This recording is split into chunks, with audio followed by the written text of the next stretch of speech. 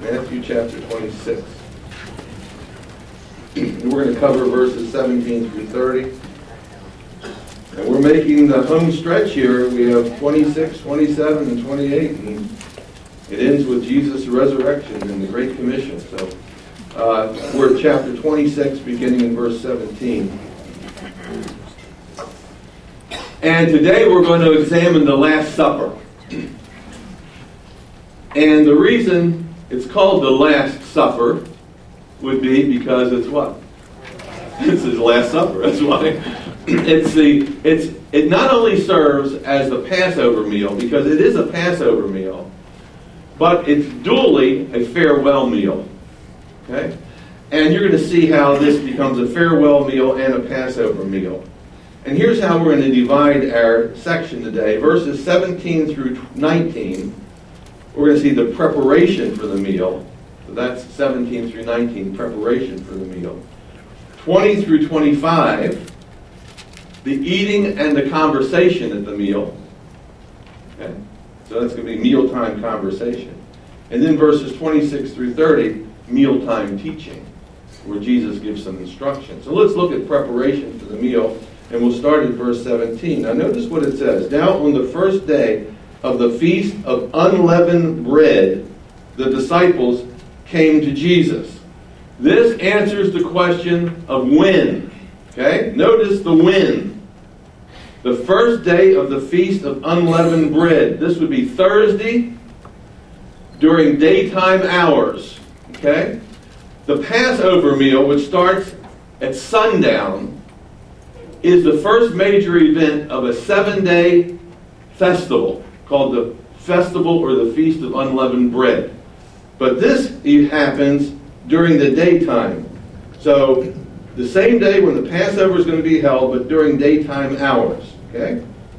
So that's the when. Okay, now look at the end of verse 17. They came to Jesus and they said, where?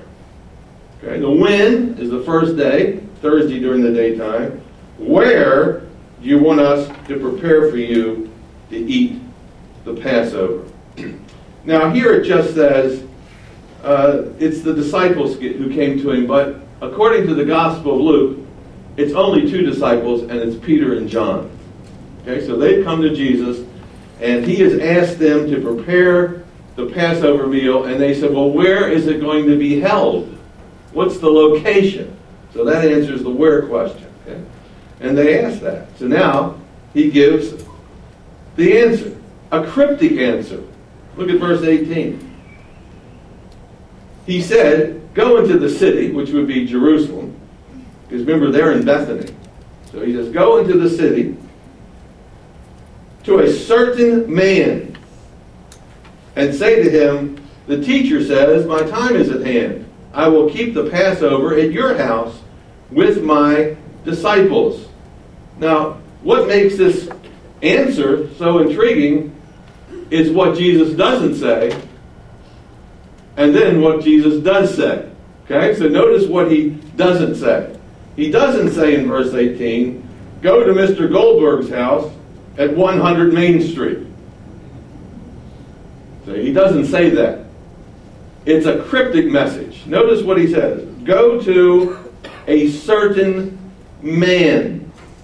And Luke's gospel tells us, go find a man in the city that's carrying a water jug on his shoulder, which is not something that a man would do during the middle of the day because he was probably out there working in the fields. And so to find a man carrying a water jug, which usually women carry, would have been unusual. So he says, all you need to do is go in the city and start hunting for some man carrying a water jug. Okay? So that's what he tells him according to Luke's gospel. And Luke also tells us, and just follow him and go to the house where he goes. That's where you're going to hold this thing. So I think that's very interesting. And notice what else they say to him. They say to him, the teacher says. Look at that. Why don't they just say, hey, Jesus wants something? Why this coded or cryptic or nuanced, thing? The teacher says. And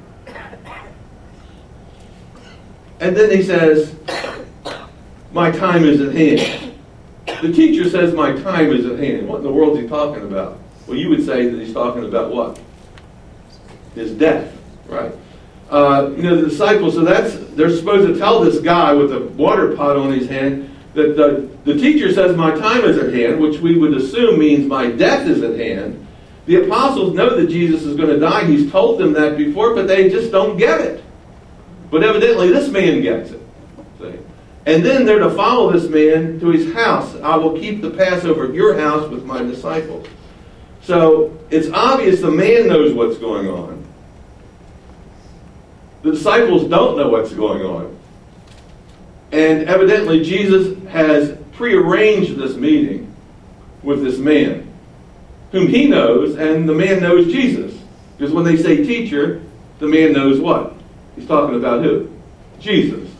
So the man knows everything that's going on. He's in on it. There's a prearrangement, but the disciples aren't in on it. Okay? So then we have the preparation in verse 19. So the disciples, that would be Peter and John, did as Jesus directed them, and they prepared the Passover. Now this is a major assignment. We're talking about all afternoon assignment. This means they're going to have to go into the house and they're going to have to set it up. Okay? If this man hasn't set it up, they have to set it up. They're going to have to get out all the yeast that's in the house if the man hasn't done that. Now he may have done that, but it says they prepared, doesn't it? It doesn't say he prepared, it says they prepared. And that would involve going out and getting a lamb, having the lamb slaughtered, roasting the lamb, going to some market stall, getting vegetables, bitter herbs, making a paste out of apples and nuts and dates and pomegranates, which was part of the Passover meal. They had to get all that together. They don't have any woman helping them with their frying pan, as Jim Bray said. They have to go out and get wine. There's going to be 4 glasses of wine that's going to be drunk at this meal by the 12 apostles and Jesus. That's 13 times 4. So that's 52 glasses of wine. And they're assuming they have more than an ounce in the glass. We're dealing with a big jug of wine. They have to go out and do that. Then they have to cut the wine. They have to mix it with water, probably 2 to 3 parts water to 1 part wine. So they have to have all these kinds of containers. And then they have to bake the unleavened bread, which is like matzah today, if you've ever seen matzah in the store. So all this is going to take all afternoon. Okay? So now it's all prepared. And now we come to the eating of the meal and the meal conversation in verse 20. It says, so when evening came, sundown arrives. Look what Jesus did. He sat down with the 12. Now here we discover the nature of the meal. The word there, sat down, in the Greek means he reclined. This is a formal banquet. This takes the form of what we call a Greco-Roman banquet, which is a reclining banquet for about 12 people, and it involved a horseshoe table, like this, with cushions on it all the way around, and they would lean on their left elbow, and that's how they would eat. There's a little table lower, and that's where the food would be, and they would pick it up and they would eat. So this is a formal banquet. It's going to be divided into a meal, and then after the meal there's going to be some activities and discussions and teachings and things like that. This is a very formal meal. It's going to be a Passover meal, but it's also going to be his farewell meal. So that's what they're doing. By the way, no one knows the location of this meal except Peter and John. The other disciples have no idea where it is. Jesus leads them there. Now why does Jesus why all this secrecy? Because he wants this meal to be private, and guess what? Judas has already sold him down the river, hasn't he? If Judas knows where this meal is in the city, guess what he would do? He'd go tell the authorities. They ended up arresting Jesus. So Jesus doesn't want anybody to know where that meal is. There's never an indication that after Peter and John finish preparing for the meal that they come back. They just stay there and they wait. And Jesus brings the other 10 there because he has certain things that he wants to accomplish before he ends up dying. And he wants to accomplish that at this meal setting where he's going to teach them certain things. And he doesn't want Judas to rat on him before it's his time.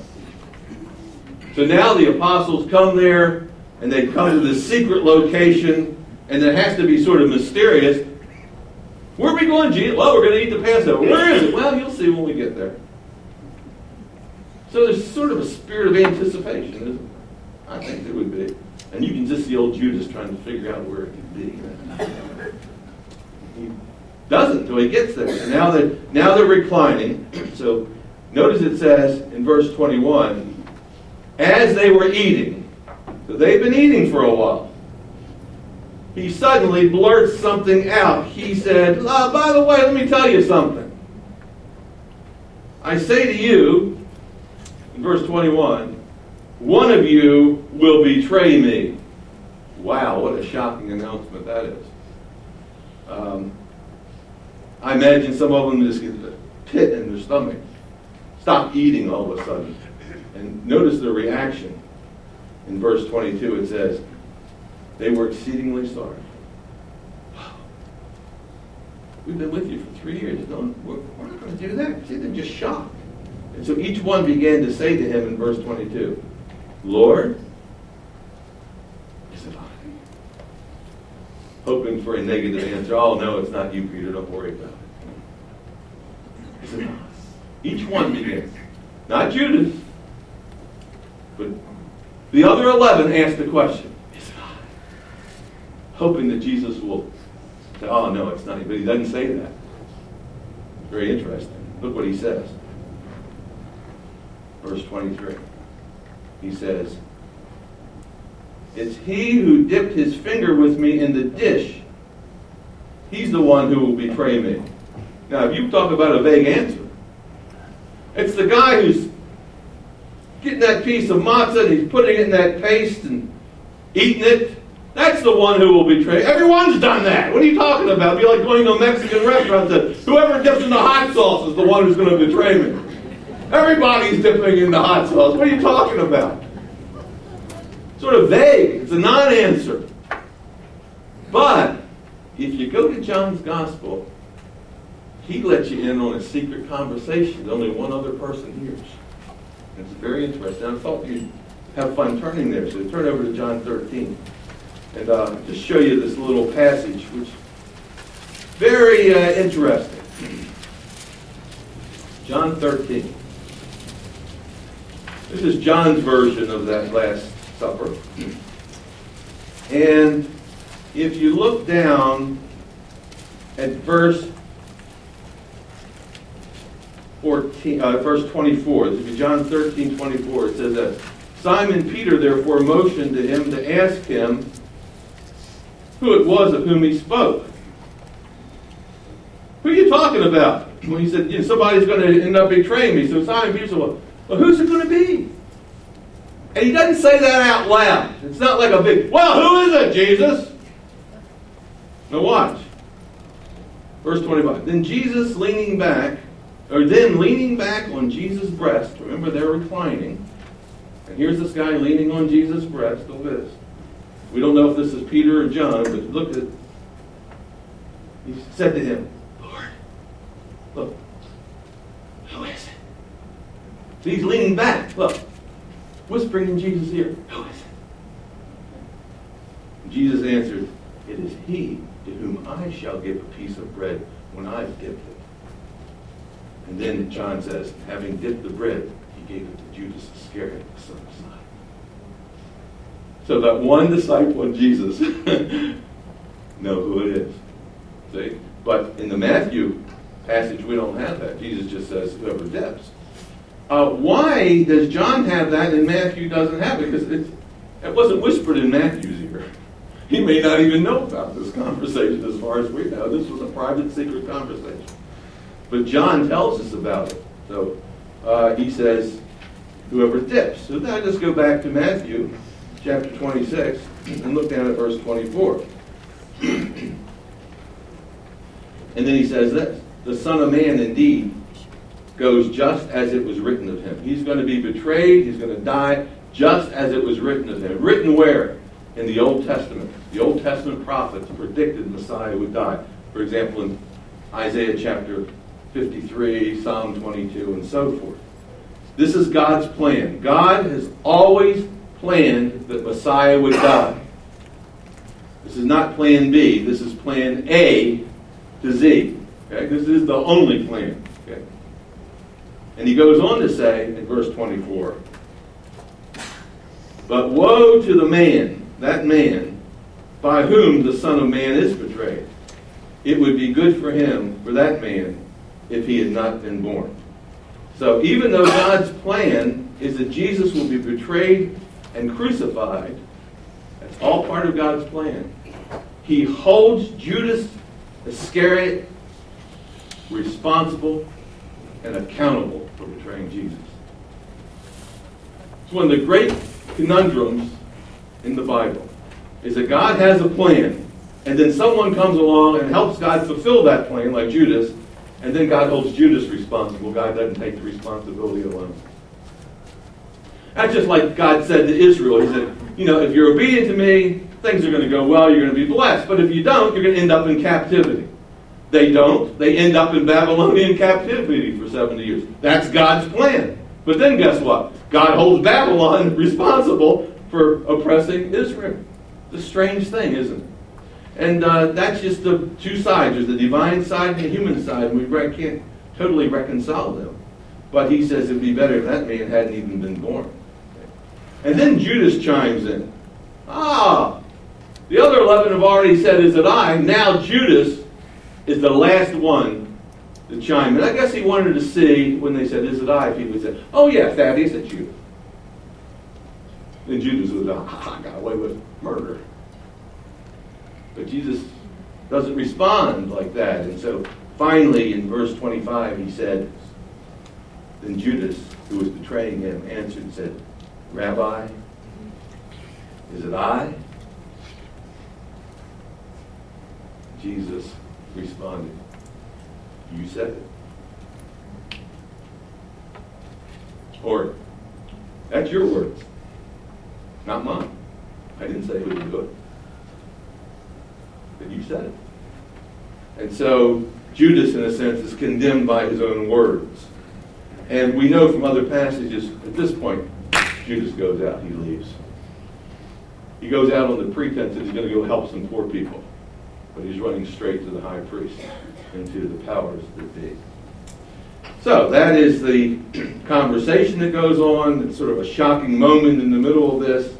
And now we have the teaching that comes into play in verse 26, the mealtime teaching. It says, and as they were eating, notice they're still eating. This is a long period of time. By the way, this when he said somebody's going to betray me and they started asking him questions, that didn't just happen in 5 seconds.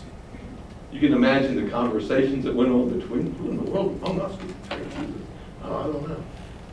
Maybe it's that, Peter, you'd never would trust him anyway. Maybe it's Peter.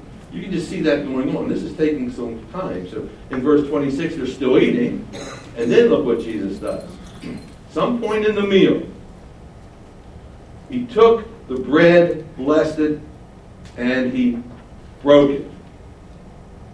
Now, what are they eating at this point? At this point, they're eating the lamb, they're eating the vegetables, they're eating the bitter herbs, they're dipping the bitter herbs, they're drinking some wine, all these kinds of things.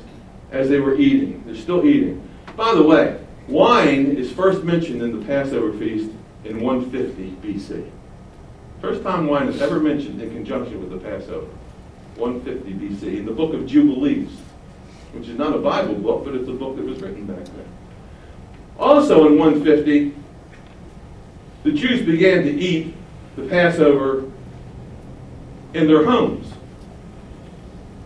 There was a time that the Jews had to eat the Passover in the temple. That was all changed. The whole history of the Passover was very interesting. And so they're in this guy's home and they're still eating, and they're eating the lamb, and they're drinking the wine, and all this kind of stuff.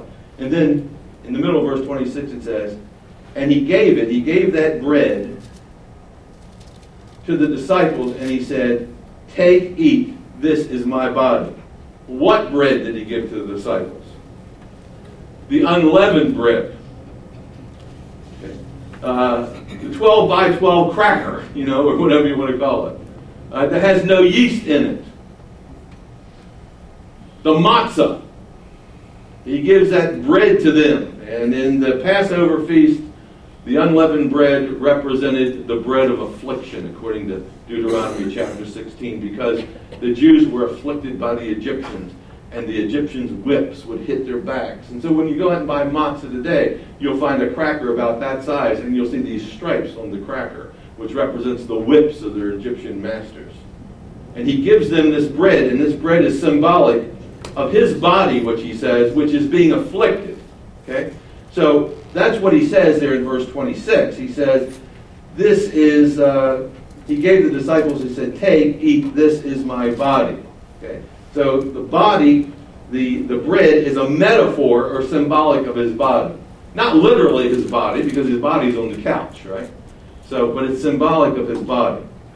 And then, verse 27, he took the cup. And we know from the Apostle Paul, reflecting back on the Lord's Supper, after the entire meal was over, he takes the cup. Okay, so he breaks the bread in the middle of a meal, takes the cup at the end of the meal, after the meal portion is over, and he gave them the cup, and he gave thanks. So here's this one single cup of wine, and he gave it to them, he passed it around, and he said, "Drink from it, all of you." So there's this common cup. We know that this is the third of 4 cups in the Passover feast. It's called the cup of blessing. And he says, just drink it all. Okay? Now, what's the rationale for giving them this cup and giving it symbolic meaning? Well, look at verse 28. "For this is my blood." This represents my blood of the new covenant. Contracts and covenants in the Old Testament were sealed by a blood sacrifice. And Jesus says, this cup of wine is symbolic of my blood, which I am going to seal a covenant with the nation of Israel. And he calls it this new covenant. And then he says this at the end of verse 28, "which is shed for many." All those that enter into the covenant, it will apply to them for the remission of sins. And so, not everybody is going to join the covenant, but there will be a remnant of Jews that join the covenant. And the way you recognize that you were part of that covenant, in this case, would be to take the cup and drink it. Say, "I'm entering into that covenant with you." That was a symbolic act. Judas doesn't drink it. He's not in the covenant. So Christ's death will not affect him. He will be held responsible for his sins. Every time we take the Lord's Supper and we drink from the cup, we are affirming that we're part of God's covenant. We enter into a covenant with him. And so it includes not only Jews, which we're only Jews here, but eventually Gentiles, which most of us in this room are. So that's really interesting. So the bread and the wine, he gives symbolic meaning. He doesn't mention anything about the lamb, which is very interesting. You think that would be what he would talk about. Because it was the lamb that was slaughtered in the original Exodus, and its blood was smeared on the doorpost of the house. He does not mention bread. Does not mention the lamb at all. He takes what seems to be insignificant things, and he gives them symbolic meaning. Very interesting. At least it is for me. Now look at verse 29. "What I say to you," now watch this. This is a very interesting statement. "I will not drink of this fruit of the vine from now on until that day when I drink it new with you in the Father's kingdom." So this is Jesus' last Passover meal. He realizes he will eat the Passover meal and drink the cup at another time. It's going to be in the future, but he knows he must die first and be resurrected. He doesn't expect to be eating with them next year at the Passover feast.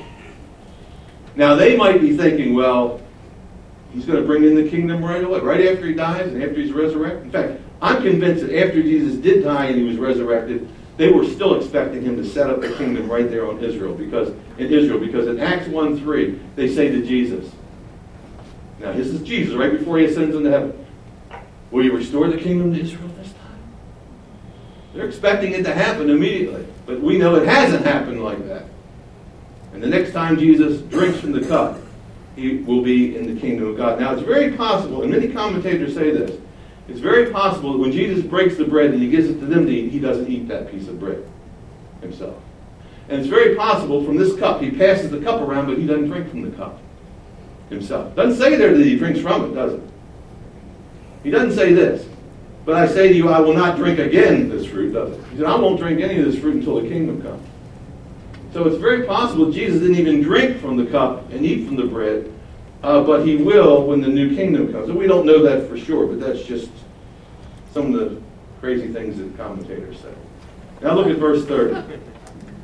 And when they had sung a hymn, they went out to the Mount of Olives. That's where he had taught them about the destruction of the temple just a few days before. Now, this hymn that they sing is Psalm 115 to 118. They've had a meal. They've passed the cup around, and then they've had some activity, which Matthew doesn't talk about. He doesn't talk about any of the discussions and activities that go on after that point. John's gospel does talk about it. John spends 4 chapters talking about what goes on after this cup is passed around. Matthew doesn't do it. He just said they sang a hymn, and then they left for the garden, the Mount of Olives, which, of course, Jesus then goes into the inner part of the Mount of Olives, and he goes into what we call the Garden of Gethsemane. So, the Passover feast that Jesus, this last Passover feast that Jesus had with his disciples, is the basis for our Lord's Supper. But something has happened to it. We no longer eat the meal. We have divested the Lord's Supper of the supper. What we have done is we've gotten it down to just a piece of cracker and a little cup of grape juice. But there's no supper anymore. It takes you about 5 minutes to do this thing now. That was a 4-hour meal and activities. And so now what we have done is we've just extrapolated the bread and the wine from the meal itself, and that's what we're doing. When did that change, by the way? When did they stop eating a full meal? 2nd century. Because Rome got on them. They didn't want them to be meeting for 4 hours, and Rome stopped them from having that meal, and so they had to go to the symbolic thing. It's been going on ever since. But that's not how it was done in the New Testament. A lot of churches are discovering that, and they're reinstituting a full meal. And personally, I like that. In fact, I remember Dr. Criswell once said that he wanted to build a great, not a center, but it was a banquet hall, where you'd have a whole meal with the whole church. And he based it on that right there. So I remembered that. I remember reading it somewhere, so I got on the website and found Dr. Criswell's sermon, first week in January 1970, where he lays out his big plan for the year. You know how he used to do that? Yeah. And listen to what he said. What about building a great dining hall? Over here in this building, across the street on San Jacinto, the first 3 floors are to be a great dining hall. That's the old Criswell building. He wanted it gutted and all 3 floors be a great dining hall, which will be the very center of the activities of the program of this church. And then he says, in order to have a beautiful hall, the ceiling has to be high. He wasn't talking about Coleman Hall. Okay? The ceiling has to be high. If the ceiling's low, when you walk into a great hall, you feel as though you're in a gun barrel. And the thing's going to fall on your head. The ceiling has to be high for it to look nice. Why waste all that cubic feet of air up there? Why don't we put a mezzanine around it? Put Put a mezzanine all the way around. Then the people can be seated on the floor, and they can be seated up there in the mezzanine, and you can increase the capacity of your hall by a third at least. And I have ecclesiastical reasons for making a great big dining hall expansive and impressive. Reason number one, as I study the Word of God, it is easy, especially against the background of secular history and Christian centuries. It says, as I study the Word of God, it's easy to recreate the congregations of the Lord back there in the first Christian centuries. They called them koinonia, translated communions, translated fellowships. And in the New Testament, you'll find a word, and I begin to see it once in a while in English now, agape. And agape, the word in the New Testament, was the word of the early church for the love feast. When the church came together in the ancient day after Christ, they broke bread together, and the pastor and the people shared a common meal. I don't think we can ever improve upon the wisdom of God Almighty. A church is a koinonia. He wanted to have this great big feast. He wanted to build this tremendous banquet hall. But he never came off. He had resistance. Who remembers that? Anybody remember that? Anybody? Was the resistance over money? Probably. Always over money. Yeah. So here we see that Dr. Criswell, by the way, this was, what did I say year that was? 1970. He was so far before his time because it's only been in the last 15 to 20 years that major New Testament scholars have rediscovered the way the early church met for their Lord's Supper. The Lord's Supper wasn't something that added on to the worship service. The Lord's Supper was the worship service. So you'd all sit around the table and you would eat, and you would lift up the cup, and you'd have all kinds of ministry opportunities that second hour and a half in that great banquet hall. And it's, that's what I deal with. I'm giving 2 papers this year at the Society of Biblical Literature, which is a major New Testament conference. And I'm dealing right with this subject. That's what my dissertation was on. Subversive Meals, that book over there. An examination, analysis of the Lord's Supper under Roman domination in the first century. Okay. Dr. Criswell saw that in 1970. It's one of the most amazing things. Now we have a center stage with the dining area, but that's different. You're not talking about just going and having a meal with, like on Wednesday nights before worship. He meant this was going to be the worship. He had this in his mind, if you can imagine such a thing. And so that was the last supper that Jesus gave. And then the Apostle Paul says, when you come together, he says to his church at Corinth, when you come together to eat, when you come together to eat. That was the purpose that they came together. They came together to eat. And then he gave all these instructions of how they were to eat. The rich people weren't to go in and eat all the food up and leave the poor people with nothing. They were all to share. And this was going to be an expression of how the church was to be throughout eternity. So this is the Lord's Supper. They leave, they sing their hymn, and then they go into the Garden of Gethsemane. Next week, we'll see how Judas shows up with the army to arrest Jesus in the Garden of Gethsemane. Right. Lord, we thank you for a passage that we've read 1,000 times, but has so much information in it. We just look at it through clear eyes, and we look at it fresh and anew. Oh Lord, help us to realize that we have so far strayed from what worship was like in Bible times. The early church was more like a supper club than like we have in churches today. It met around tables eventually, and where everyone got together and shared and were equal and had a great time of joy. And Lord, that's what we should be doing. We should be making sure our heart is right. When we worship, we should be having a great time of joy. Oh Lord, help us to study your word, help us to implement your word, put it into practice, especially in our lives, with our families, around our own supper tables. Help us to live like Christians. Help us to act like Christians in Christ's name.